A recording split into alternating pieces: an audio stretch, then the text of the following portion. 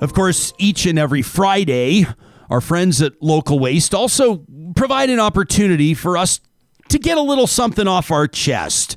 What you're about to hear are real emails received to our account at talk@ryanjesperson.com.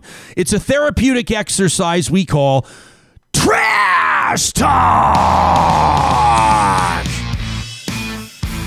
This one from Serge, who writes in to say, all right, so we're nearly 2 years into living in this strange alternate reality where we experience the world through screens, and some of you think you're so smart setting your Zoom backdrop to a photo that's, well, let's say maybe less disgusting than what your home office probably looks like. I get it. You want to put your best foot forward. You want to show some polish in your presentation, but I've got news for you. Your fake Zoom backdrop looks like absolute garbage. Way too often I find myself watching an interview, even on Real Talk, with somebody notable, only to be distracted by the content between the beautiful, spacious, sun-bathed, perfectly clean room behind them and the grainy, dark, out-of-focus image of their face, while the algorithm tries its best to keep your face traced out so that you can give this illusion that you're in a better place than you really are. Or worse, when you feel the need to put a banner or a logo or a vacation photo behind you thinking it will elevate your interview to new heights you've never seen before, stop it, says Serge.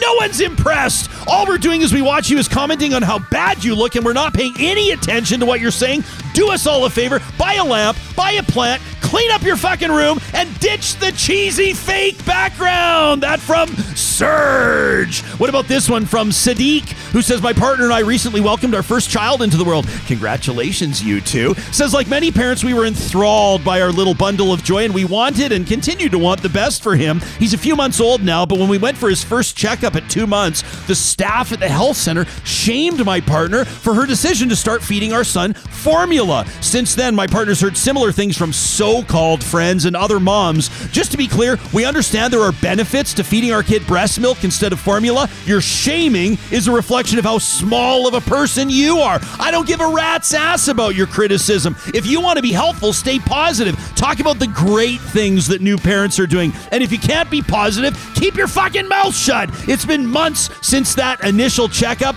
and I'm still pissed about it. That from Sadiq. Hey, that's what Trash Talk is for, my man. What about this one from Laura, who says, Ryan, I'd like to trash talk myself and everybody else across Canada who's taken so much for granted for who knows how long, because everything we've always needed has always been there. This horrific flood and storm damage across BC has brought our supply chain to its knees, and we're about to realize what that means for grocery stores and Christmas gifts and about a million other things. I'm just as guilty as anybody else for failing to realize how everything winds up available on a silver platter to us. We don't think twice about buying kiwis in February, or always having prawns available for purchase, or being able to order something with a couple of clicks online and having it arrive at our door 48 hours later from halfway around the world. The next number of months will be inconvenient, that's for sure, and here's hoping it's a wake-up call for all of us who could probably use one.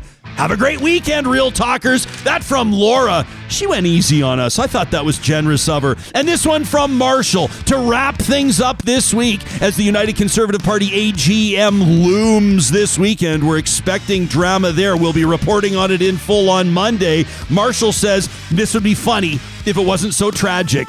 Jason Kenney's not wired to see the 30,000-foot view. Kenny is a soldier. Kenny's not wired to see the big picture. Kenny is a soldier. Kenny only sees what's in front of him. Kenny is a soldier. Kenny will quash the leadership review at all costs, because guess what? Kenny is a soldier. Kenny will lose the election as the cost of his actions because Kenny is a soldier. Kenny sees wisdom only in division, not unity. He's a soldier. That's why he answers to the lobbyists who put him in power, not the Albertans who voted him in. He, the soldier, just sees the leadership review as an issue, so he'll just remove the motion. He'll solve the issue by cheating. He'll change the rules. He'll buy off votes. He'll buy the majority of tickets for the AGM. So, Alberta, says Marshall, do not rest on your laurels. What's your backup plan? Please remember that just because you play by the rules doesn't mean that your premier will. He's proven it time and time again. He will always game the system. That from Marshall, the last word in this week's edition of Real Talk.